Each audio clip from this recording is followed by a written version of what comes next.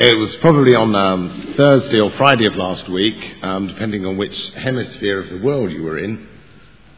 Thursday or Friday, yeah.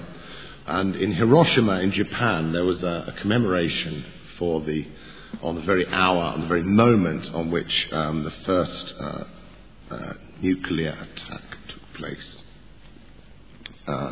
Took place at the end of the Second World War, and it brought to the end years of fighting, of bloodshed, and many thousands died in the initial detonation. Countless thousands died then, and thousands more died afterwards from the awful after effects of the radiation. And the justification for the use of this devastating weapon still continue. The debate over the justification still carries on. Well, by the end of 1944, the military power of the United States was absolutely enormous. Nowhere was this truer than in the Pacific. In the Pacific theatre of the Second World War, this was very much the case, and its huge resources of manpower and materiel meant that even before the devastating attacks on Hiroshima and Nagasaki took place, that Japan itself was very much a shattered country. Everywhere in the Pacific, its forces were being driven back, and the United States Navy and the United States Marines and the Army were remorselessly engaged in this bloody and terrible process of island hopping. That was what it was called, where they would take back clusters of island territory, and they would leapfrog from one territory to another, leapfrogging further enemy forces, cutting off their supply lines. Well, it was against this background of bitterly contested retreat that a young Japanese lieutenant, Hiroo Onoda, was detailed by his higher command to take his group of highly trained saboteurs and intelligence gathering operatives to the Philippine jungle island of Lubang. His orders were to stay there, pursuing a clandestine war for as long as it took before he and his men were required as a resource for the Imperial Japanese Army. Above all, he was ordered never to surrender, and under no circumstances was he to die by his own hand. He was to wait the call of the Japanese forces. Well, the events of 1945 took place, and an already staggering Japan was brought to its knees in complete and abject unconditional surrender.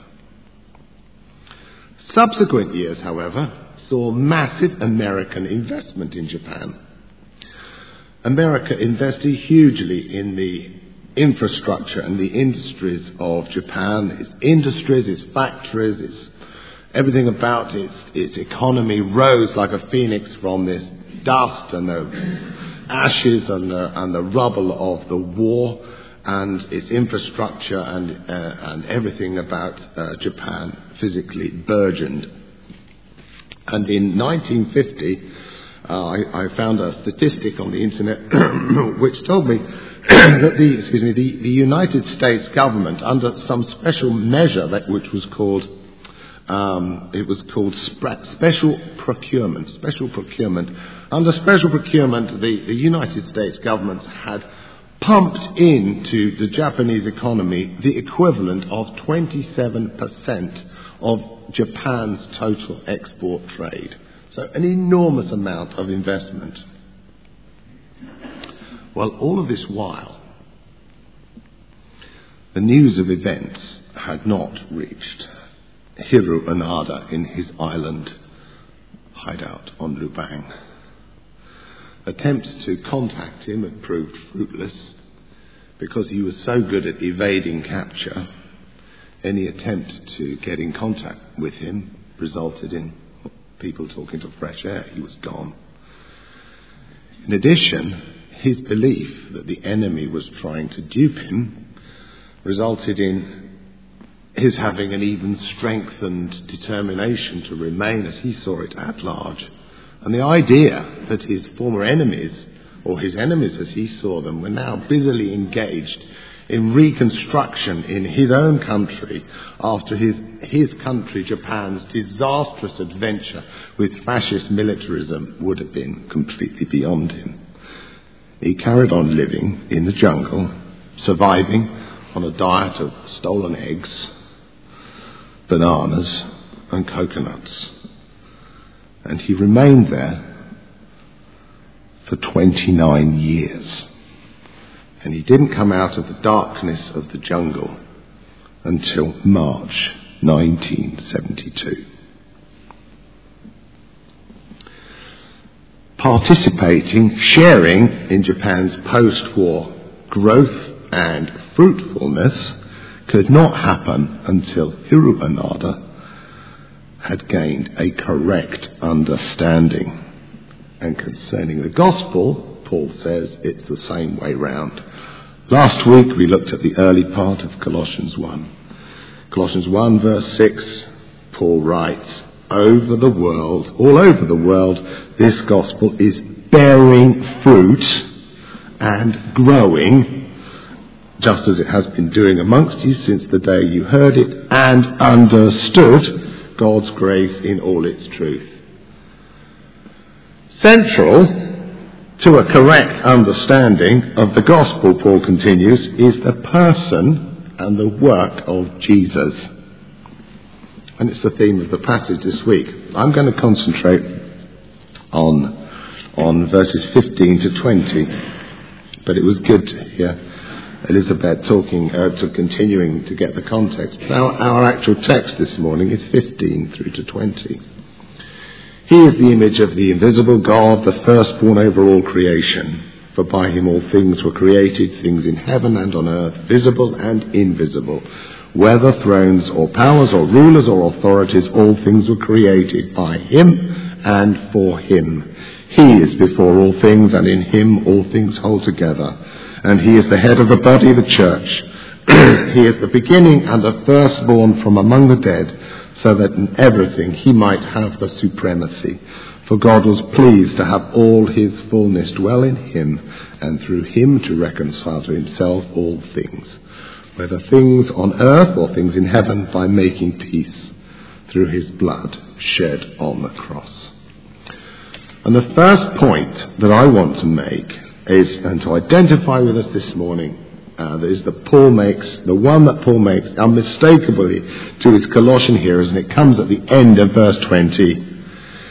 For God was pleased through Jesus to reconcile to himself all things, and by making peace through his blood shed on the cross. And the point is this, and that is the war's over. The war is over. Lieutenant Hiro Onoda needed to know that the Americans weren't after him anymore.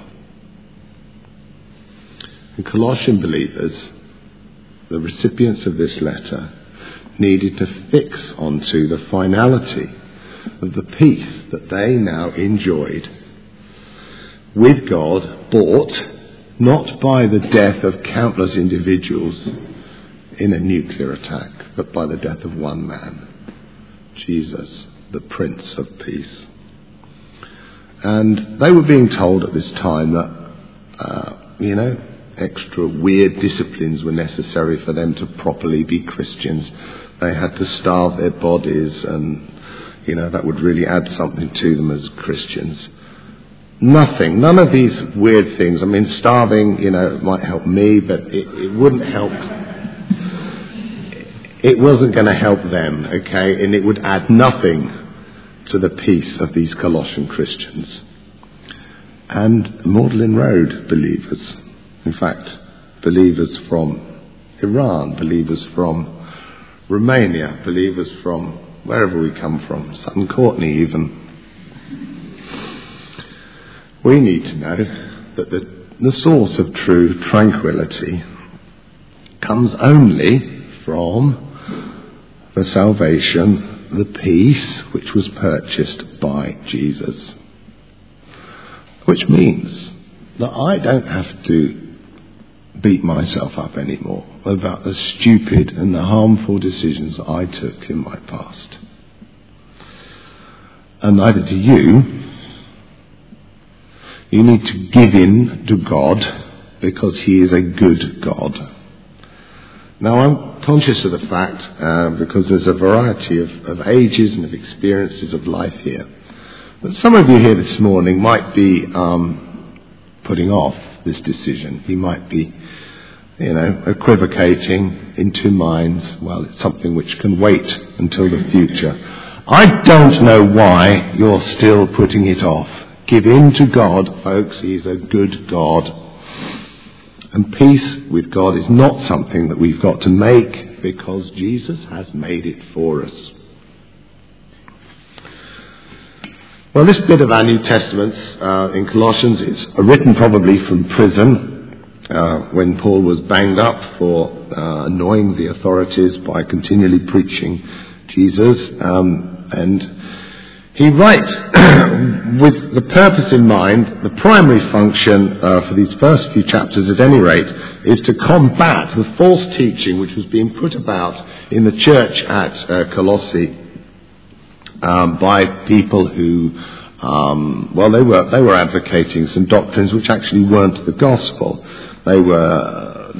History describes them as early Gnostics, and if, like me, you go to Google and put Gnosticism in, you'll find out that one of the things that they taught was that in addition to the revelation of God in Jesus, that there were other spirits and other angels and other lords of other realms to whom obeisance had to be offered. It was a bit like a kind of a ladder, and there's sort of rungs on the ladder, a little bit like the discredited British aristocracy. And these ladders sort of kind of were stacked one above the other, and you had to sort of, the higher you were, then it was just a lot of nonsense which, to be quite honest, it had a certain amount of currency and people were believing it, and these and other beliefs were dragging people away from believing in Jesus. And what Paul is up to in these early chapters is implicitly to counter these false doctrines and explain why Jesus is the one and only, this towering and unique and unsurpassable divine Son of God. So, if you were a Colossian Christian, you might have read this letter and you thought, well, these are pretty trenchant opinions that Paul is coming to us. I wonder how he came by them. And, you wouldn't have been that unique if you'd been questioning Paul's insights as to the person of Jesus. So I don't think it's particularly unhelpful and probably a good idea if we just think about how Paul came by these insights, because they are crucial to everything. So we're going to ask these questions. I want you to ask yourself, if you can remember, Paul's first words on the road to Damascus after he's been confronted by the risen and ascended Lord Jesus Christ. It's in Acts chapter 9, and there he is. He's lying on the tarmac and he's been dazzled and he's knocked to the ground, and he hears these words, Saul, Saul, that was Paul's original name, why are you persecuting me? So what's the next thing he says? Anybody remember? What are the words he says? Exactly, thank you. Who are you, Lord? And the answer comes back to him. Well, I'm Jesus, who you're persecuting. And if you read on in the chapter, you'll find out that Paul then travels to Jerusalem and he meets the apostles. He meets the initial, original disciples of Jesus. And they brief him, they teach him, they instruct him. And at that point, he starts a period of training which goes on for years. But he, at that point, starts to preach that Jesus is the Messiah. So, from lying on the tarmac on the road that goes between Jerusalem to Damascus and writing the Colossians, something clear and something complete has formed in the mind of Paul, as he's now called, about the person of Jesus. And there's something else. in addition to the testimony of these original disciples, he gets something else really quite special. Something that not very many people, I would imagine, he's unique in this. He talks about a special revelation that was given to him. And it's a weird passage. It comes in 2 Corinthians chapter 12. Sometimes a bit difficult to understand quite what's going on, but I'm going to read it just so you get an idea of what was going on. I'll go on to visions. 2 Corinthians 12, he says, I'll go on to visions and revelations from the Lord. I know a man in Christ who 14 years ago was caught up to the third heaven. Whether it was in the body or out of the body, I do not know. God knows. And I know that this man, whether in the body or apart from the body, I do not know, but God knows, was caught up to paradise. He heard inexpressible things which a man is not permitted to tell. And you can actually tell, if you read the context, he's talking about himself. So it's clear that there was a clarity and a certainty to the identity, the person, and the status of Jesus, which is absolutely core to who Paul was. It was his mindset. And what does he tell us? And it's our second point this morning. If the war is over, who was it who won the war? The victor, Paul says, is the visible form of the invisible God in verse 15, and the inheriting heir over the created universe. And not only that, says Paul, he goes on to say that this victorious Jesus is the engineer who brought into being everything, including the very things that the early Gnostics were making such a fuss about and telling everybody else that they'd got to worship. Jesus had made it all. Verse 16, for by him all things were created, things in heaven and on earth, visible and invisible, whether thrones or powers, these rungs that I was talking about on this weird ladder, rulers or authorities, all things were created by him and for him. If it exists at all, Paul is saying, then Jesus made it, and you can't trump that. We found out when we were reading in Acts that Paul had met up with the immediate followers of Jesus. So it isn't really surprising, is it, to kind of notice the similarity. We actually had it up on the screen earlier, the opening verses of John's Gospel. Paul had been talking with the initial followers of Jesus, and here he is saying pretty much the same thing that Paul says, that John says in the opening verses of John's Gospel. In the beginning was the Word, and the Word was with God, and the Word was God. He was with God in the beginning. Through him all things were made, and without him nothing was made that has been made. Paul and John agree. Jesus is God, and he made everything. So the kind of steel links of Paul's argument are being welded together. Jesus is victor. Jesus is God. Jesus is creator, and Jesus is the sustainer. Verse 17. He is before all things, and in him all things hold together. So, subatomic particles being investigated at the giant Hadron Collider that some people have buried under the Alps at CERN near Geneva in Switzerland. Weird thing, weird place, very expensive.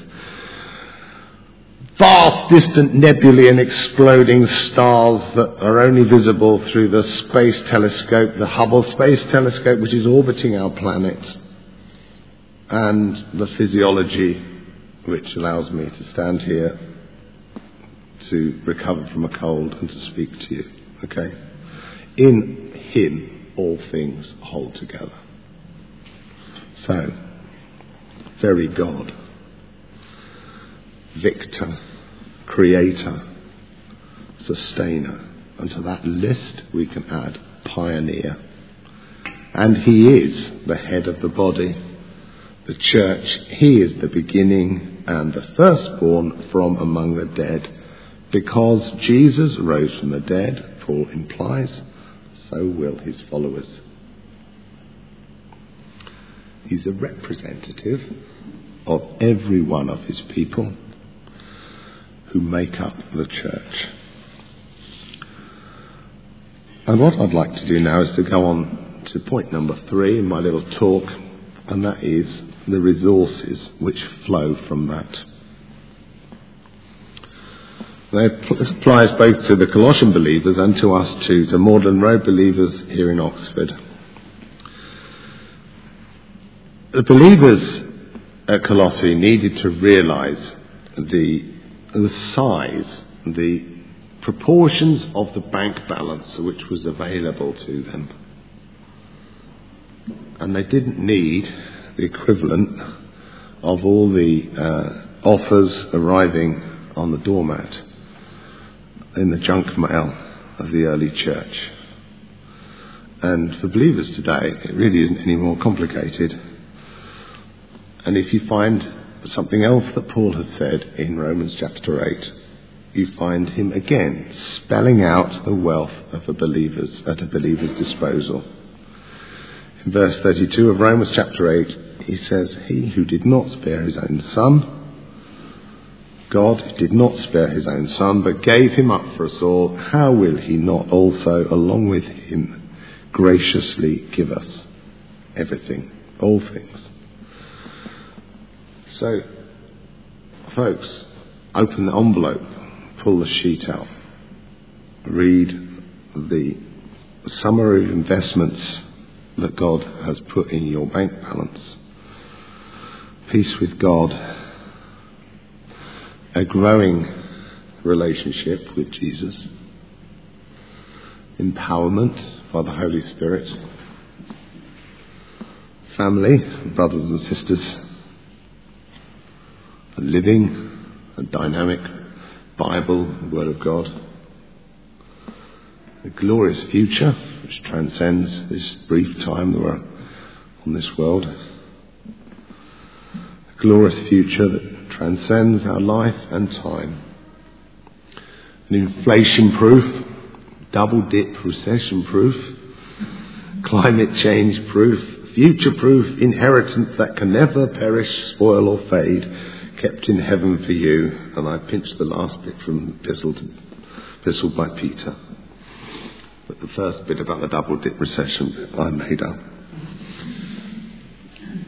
Thing is, most of the scrapes which I get into as a Christian derive from my failure to realise quite what God has done for me and what God has made me. In the headline of Daniel's talk last week, he says, "Here you go, folks, this is what you need to remember." This is the headline, the strap line of my talk. He says, "Trust in Jesus." That's it. Well, this week's strap line, headline can be just a little bit, tiny bit longer. It goes like this: "Trust in Jesus. He's brilliant. He's all you need." That's it. So I'm going to finish my little chat this morning by reading part of somebody else's sermon, and I think many of you will recognise it very quickly because it says it all rather well, and it has been put to an extremely good drum and bass accompaniment, which I will neither attempt nor the accent, but I'm going to read it to you because it's really good. "No means of measure can define his limitless love. No far-seeing telescope can bring into visibility the coastline of his shoreless supply. No barriers can hinder him from pouring out his blessing. He's enduringly strong. He's entirely sincere. He's eternally steadfast. He's immortally graceful. He's imperially powerful. He's impartially merciful. That's my King. He's God's Son. He's the sinner's saviour. He's the centrepiece of civilization. He stands alone in himself. He's august. He's unique. He's unparalleled. He's unprecedented. He's supreme. He's preeminent. He's the loftiest idea in literature. He's the highest personality in philosophy. He's the supreme problem in higher criticism. He's the fundamental doctrine in true theology. He's the cardinal necessity of spiritual religion. That's my King.